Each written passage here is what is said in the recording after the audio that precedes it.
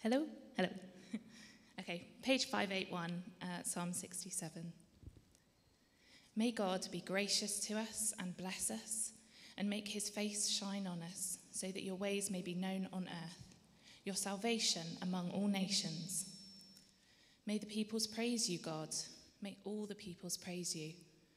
May the nations be glad and sing for joy, for you rule the peoples with equity and guide the nations of the earth. May the peoples praise you, God. May all the peoples praise you. The land yields its harvest, God. Our God blesses us. May God bless us still, so that all the ends of the earth will fear him.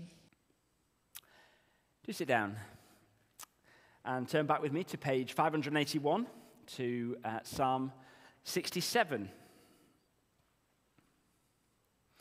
Now, it's abundantly clear to all of us who are here in the building that we're right in the midst of holiday season, and things are opening up a bit more. And as they do that, I want to fire your imagination. Imagine for a moment that expense is no concern of yours, and you are given the option to go and see anywhere in the world. Anywhere, anything that you can see, you want to go to. Maybe for some of you, it'd be something natural. Maybe you'd love to go and see the Grand Canyon. Maybe you'd love to go and see Niagara Falls. Maybe you'd love to go to Australia and see Uluru, Ayers Rock, and just stand before that awesome natural rock. Maybe it's more human engineering is your cup of tea, and you want to go and you want to see the Statue of Liberty or the Empire State Building. Or maybe you want to go and see Christ the Redeemer who stands over Rio. Maybe you want to go and see the Sydney Opera House. Maybe there's some human-made thing that just really gets you going. Maybe you really set your goals high. You want to go and see the dark side of the moon. Or you want to go and see, I don't mean the Pink Floyd album, I mean the dark side of the moon. Or you want to go right down to the lowest point of the ocean and be where very few humans have ever gone before. See, being there, seeing something magnificent, whatever it is, it stirs up emotions within us. There's something deep going on, and we long to capture it. So we whip out our phones, whip out our cameras, we get the video camera out, and we try and capture everything that we can see so we can show it when we get home. We've been so captivated by what we've seen that we can't wait to get others involved as well to show them what we've seen. Now, let's be honest, nobody finds our photos as exciting as we do, as they sit through and watch us on the 15th one of the Grand Canyon. Yeah, my parents have been there as I've done that. But sometimes that moment comes when they see something in you and see something in your photos, and they're captured as well by the wonder, by the beauty of this place, and they think, I want to go. I want to be there. I want to stand where you stood and look out and see that glorious vista in front of you. Psalm 67 begins with these words. May God be gracious to us and bless us and make his face shine on us. Now, if you're a Christian this morning, you have seen the face of God. Now, not properly, not in the way that Adam and Eve did, not as you will when the Lord Jesus returns and we see God fully, but you have experienced the shining face of God looking into your life. You've been fundamentally changed because of your encounter with God. And just as your photos that you long to share communicate something of that, enable you to pass on the excitement, so the goal of the human life is to take that excitement, is to take the glory and the wonder of seeing the face of God and having his glory shine in your life and pass that on so that others can see what it is that gets you so excited. That the purpose of the blessing is to pass it on, is so that others would see the God who you have seen. See, in Psalm 67, we're listening in as an Israelite prays for God's people. And the heart of his prayer is, God bless us so that others may see you. We might often pray, God bless us, and stick a full stop at the end. But he says, God bless us so that others may see you. And what I hope we'll see this morning is that praying to the Lord to ask him to bless Headley Park Church is a good, a right, and a proper prayer. That we want him to show his favor to us, that he would be gracious to us. but that the purpose is always so that through that blessing, others will see God and will come to know him as we do. So first we're going to see that the world, the nations, those who don't know God, they see him through the blessing of his people. Back to verse 1. May God be gracious to us and bless us and make his face shine upon us. See, the psalmist is praying that God would continue to act on an old prayer. Those of you who know your Bibles well will recognize these words given to Israel 500 years before, shown to us in Numbers chapter 6. The Lord said to Moses, "Tell Aaron and his sons, this is how you are to bless the Israelites. Say to them, the Lord bless you and keep you. The Lord make his face shine on you and be gracious to you. The Lord turn his face towards you and give you his peace."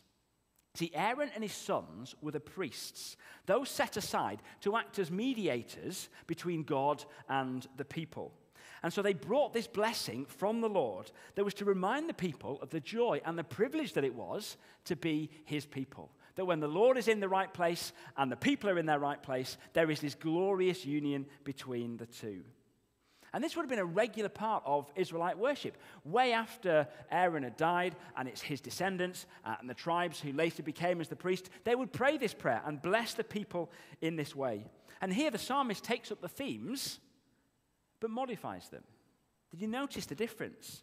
See, back in Numbers, the priests were to bless the people, but here in Psalm 67, it's much more communal. The people are praying for the blessing for each other. For the you in number 6, read us in Psalm 67 and verse 1. May God be gracious to us and bless us and make his face shine upon us.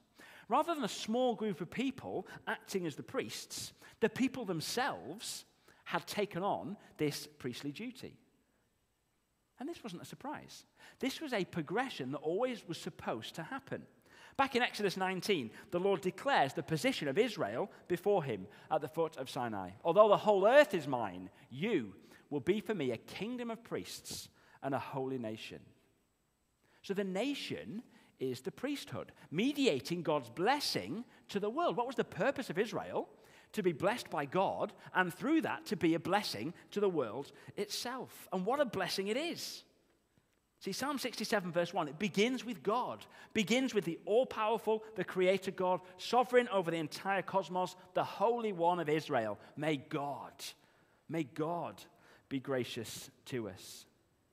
There's a desire to know his grace, for him to show his favor upon his people, to enable the people to understand that they could know the great God, that this God who made it all, he longs for relationship with you.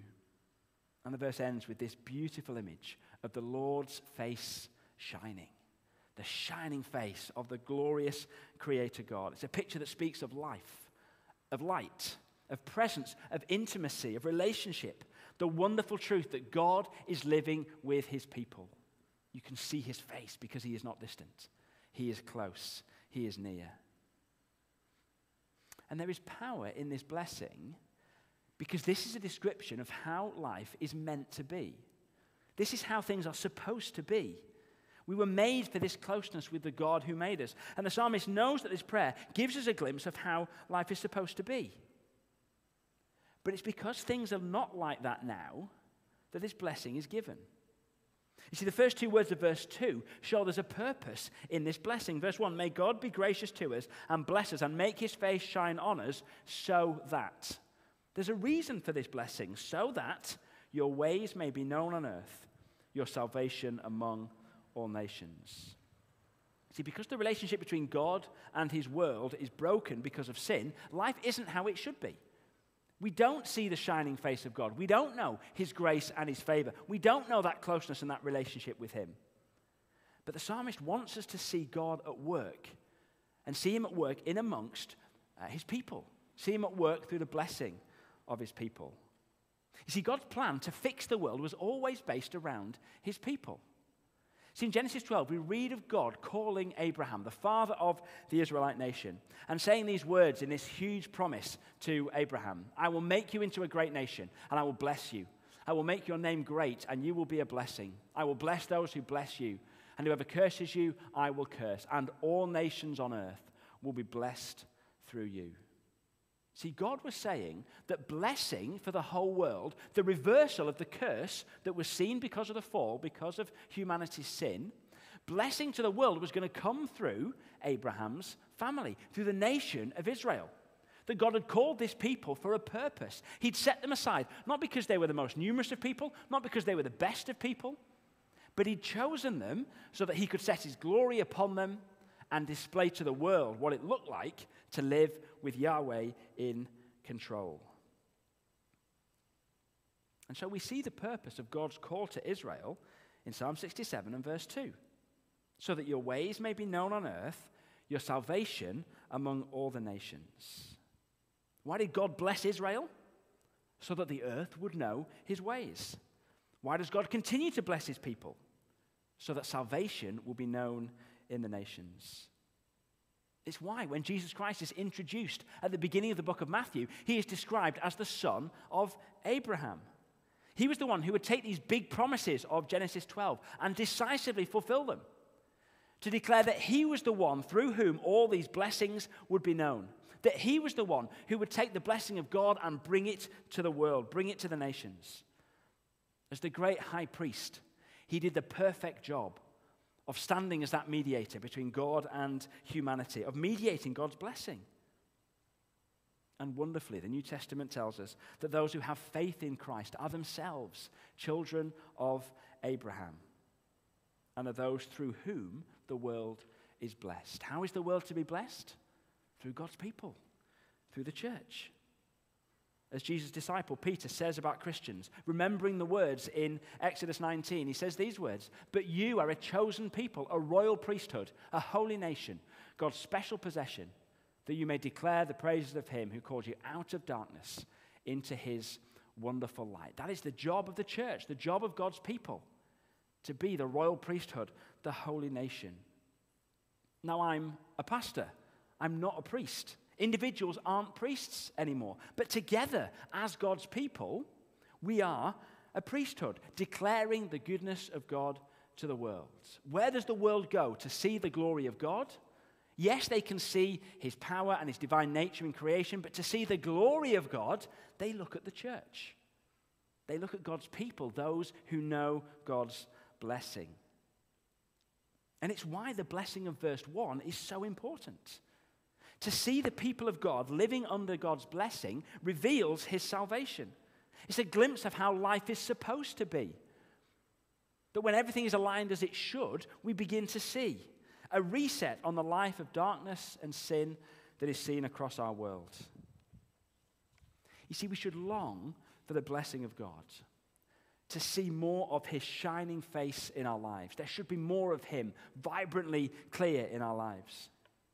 But it should never be a selfish, inward-looking prayer. It should never be, God, bless me so that I'm a better Christian. Bless me so that I feel better. Bless me so that I feel closer to you. But the purpose is for the world to see and that salvation is known to all. So the question is, what do others see about God in you?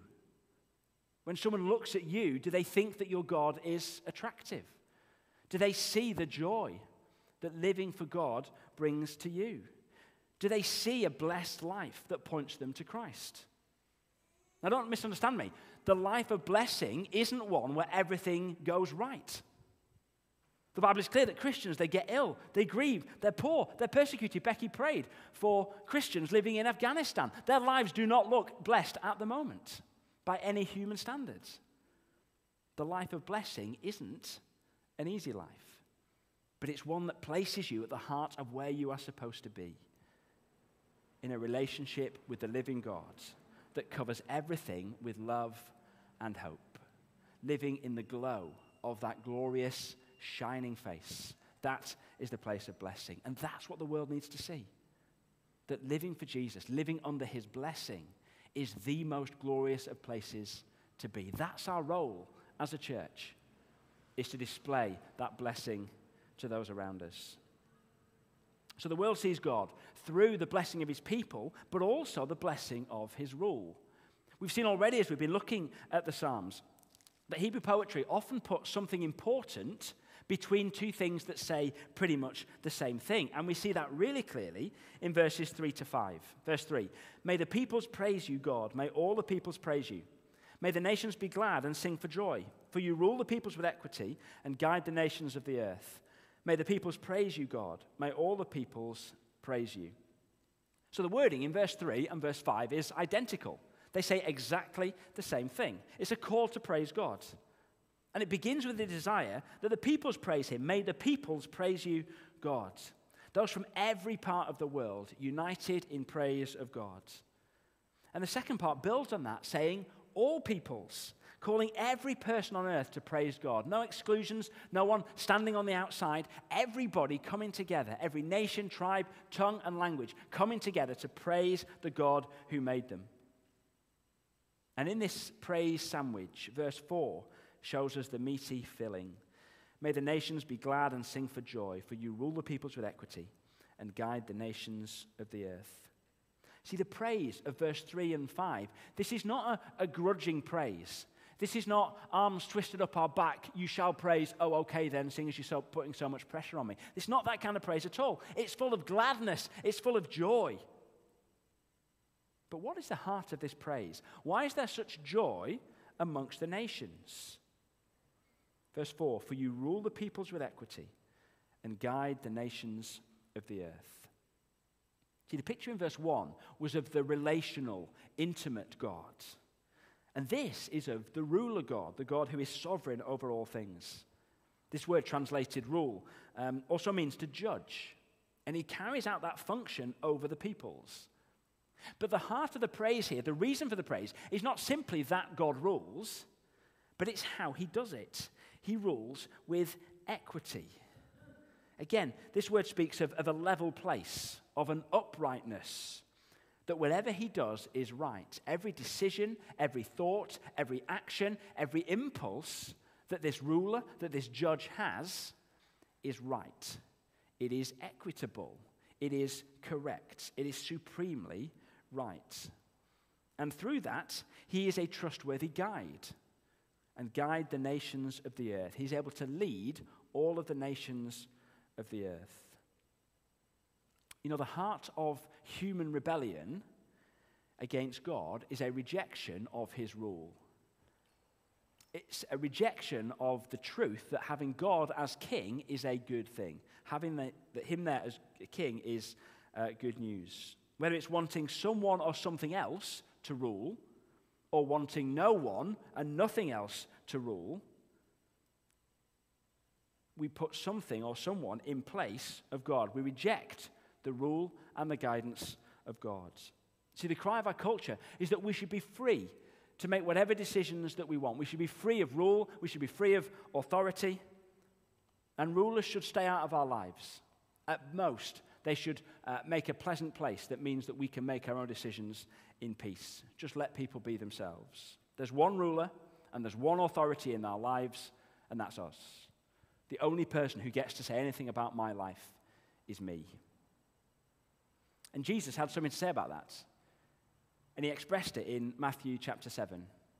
For wide is the gate and broad is the road that leads to destruction, and many enter through it. That whole idea of us being in charge of ourselves, of us making our own decisions and living as if there is no God. Broad is the road that leads to destruction. See, the path to life isn't one of no authority and no rule, but of the right authority and the right rule. One who rules with equity and brings joy to those who delight to submit to him. This is good news. The psalmist looks at the rule of God and says, this is good news. And that's our job. That's our job too. See, we're to show the world that living under God's rule, that living under God's guidance is the best thing possible. That the view of the Christian life as restrictive and oppressive is so far from the truth as to be considered laughable. And I wonder, is that how you live? Is that your attitude to the way that God calls us to live under him? Is the fact that God is the sovereign king who rules all good news? Do you think that is a good thing? And is it obvious in your life? Because it is to the psalmist. See, every part of the world where we look and we say that's not fair, We can rest in the glorious truth that justice will be done. Every sin, from the tiniest to the most heinous, is punished, is dealt with. There is justice. There is a ruler who rules with equity. Every crime, every sin will be paid for. Under God's rule is a place of blessing. We don't want to be without rule. We don't want to be without authority. We want the right authority, and that is God's. See, for a long time, Christians have been really good at saying no. No, we don't do that. No, we don't agree with that. No, God doesn't like that. And those things might be true. But let's be those who say, this is the better way. This is why we want to live this way. This is the God who calls us to live this better way. This is the Savior who died so that we can live the better way. And these are the things that we should want to say yes to. And when we have to say no, we do it in the context of the God who rules with equity. Yes, there are boundaries. Yes, there are things that are wrong. But let's look at the God who causes his face to shine upon us and understand why the God who knows and wants what's best is saying the things that he's saying. It might be no, but here's why God knows best. May the peoples praise you, God. May all the peoples praise you. So the world sees God's blessing through his people and his rule, and finally in this psalm, through his harvest. See, over the past few weeks, we've seen a number of these psalms connected to harvest. It was one of the central points of Hebrew praise throughout the year, was harvest, was the blessing of knowing that God had remembered his people. They'd acted again, and they had what they needed. Their God had provided. Clear signs of God's blessing were an encouragement to the people, a spur to keep going, and a call to the rest of the world to understand who the God of Israel was. And as we come to verse 6, harvest gets a mention again. The land yields its harvest. God, our God, blesses us. See, as God's people looked around, they saw the crops had been brought in, they saw that the storehouses were full, and they knew that they'd been blessed by God. It was clear. There's the evidence that tells us that God has worked amongst us. The land had yielded its harvest, and that was a reason to be praised. And the psalmist immediately points to God as the provider. The land yields its harvest, God. It's because of him. But he adds the personal, the corporate, our God. It's not just that God is in his distance working out things and letting us get on with it. It's our God, the relational, the close God. He is there working in amongst us, blessing his people as he goes. He sees the harvest itself as the blessing, the sign of favor of God, and through that sees further purpose. Verse 7, may God bless us still, so that, it's there again, so that all the ends of the earth will fear him. See, he looks back and he sees how the people have been blessed in the past, and he prays for that to continue. Lord, as you've blessed us in the past, continue to bless us still. But again, this isn't an inward-looking, selfish, self-focused prayer, but a missional, gospel-shaped prayer. The psalmist knows the promise to Abraham and sees the blessing of God's people, the reaping of the harvest, as a means by which the world sees who God is and understands more of the God of heaven, a way for the ends of the earth to get a right view of God. When we point to God and say he did that, when we look at the blessings and say it's because of him, it takes the view of God and explodes it. You see, this is a prayer that the world would have a God-sized view of God. See, we're very good at human-sized views of God, that he's better than us, but only a little bit. He's just a bit bigger than we are. But a proper understanding of who God is and what he's done leads to a correct view of him and a correct view of ourselves.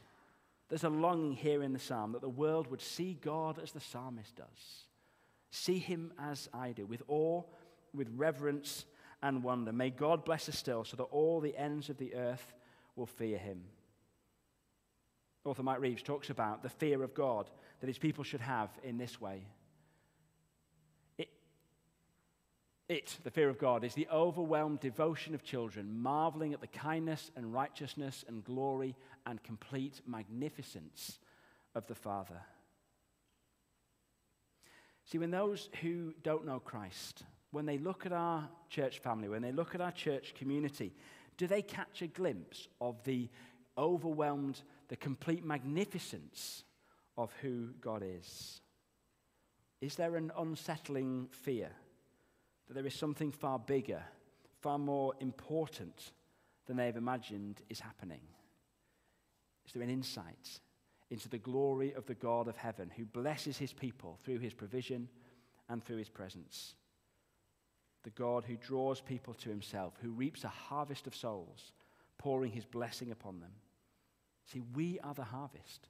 We are the evidence of God's blessing, that he is working amongst his people, providing what we need the most, a renewed relationship with God.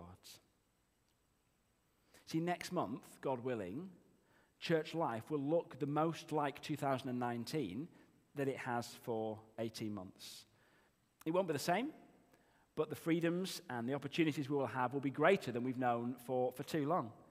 There are relationships that need to be restored because they've been on hold for the past 18 months. There's a mission that needs to be re-energized as we go again more keenly and more prayerfully than we ever have before. There's a God who blesses people, who needs to be displayed so that the ends of the earth can see him and respond to him, so that they may fear him. And the question is, are we ready? Are we ready for that? Are we ready for us to receive God's blessing so that we can go out to the ends of the earth? Do you see your role in the harvest gathering under the role of the Lord of the harvest, doing all we can to grow each other's view of God so that we may see him as he truly is, not in the way that we have compressed him? So as we close, how do you pray for the church? How do you pray for our church community? Let's make this psalm our prayer, that we would know the infinite, the magnificent blessing of God, that we would know his face shining upon us, and that through it, Headley Park, South Bristol, Bristol itself, the nations would know that there is a God, and relationship with him can be found through the person of the Lord Jesus Christ. May the peoples praise you, God. May all the peoples praise you. What a privilege it is to be the means by which God blesses the world. Let's keep our eyes fixed on God and go again with the name of the Lord Jesus Christ. Let's pray.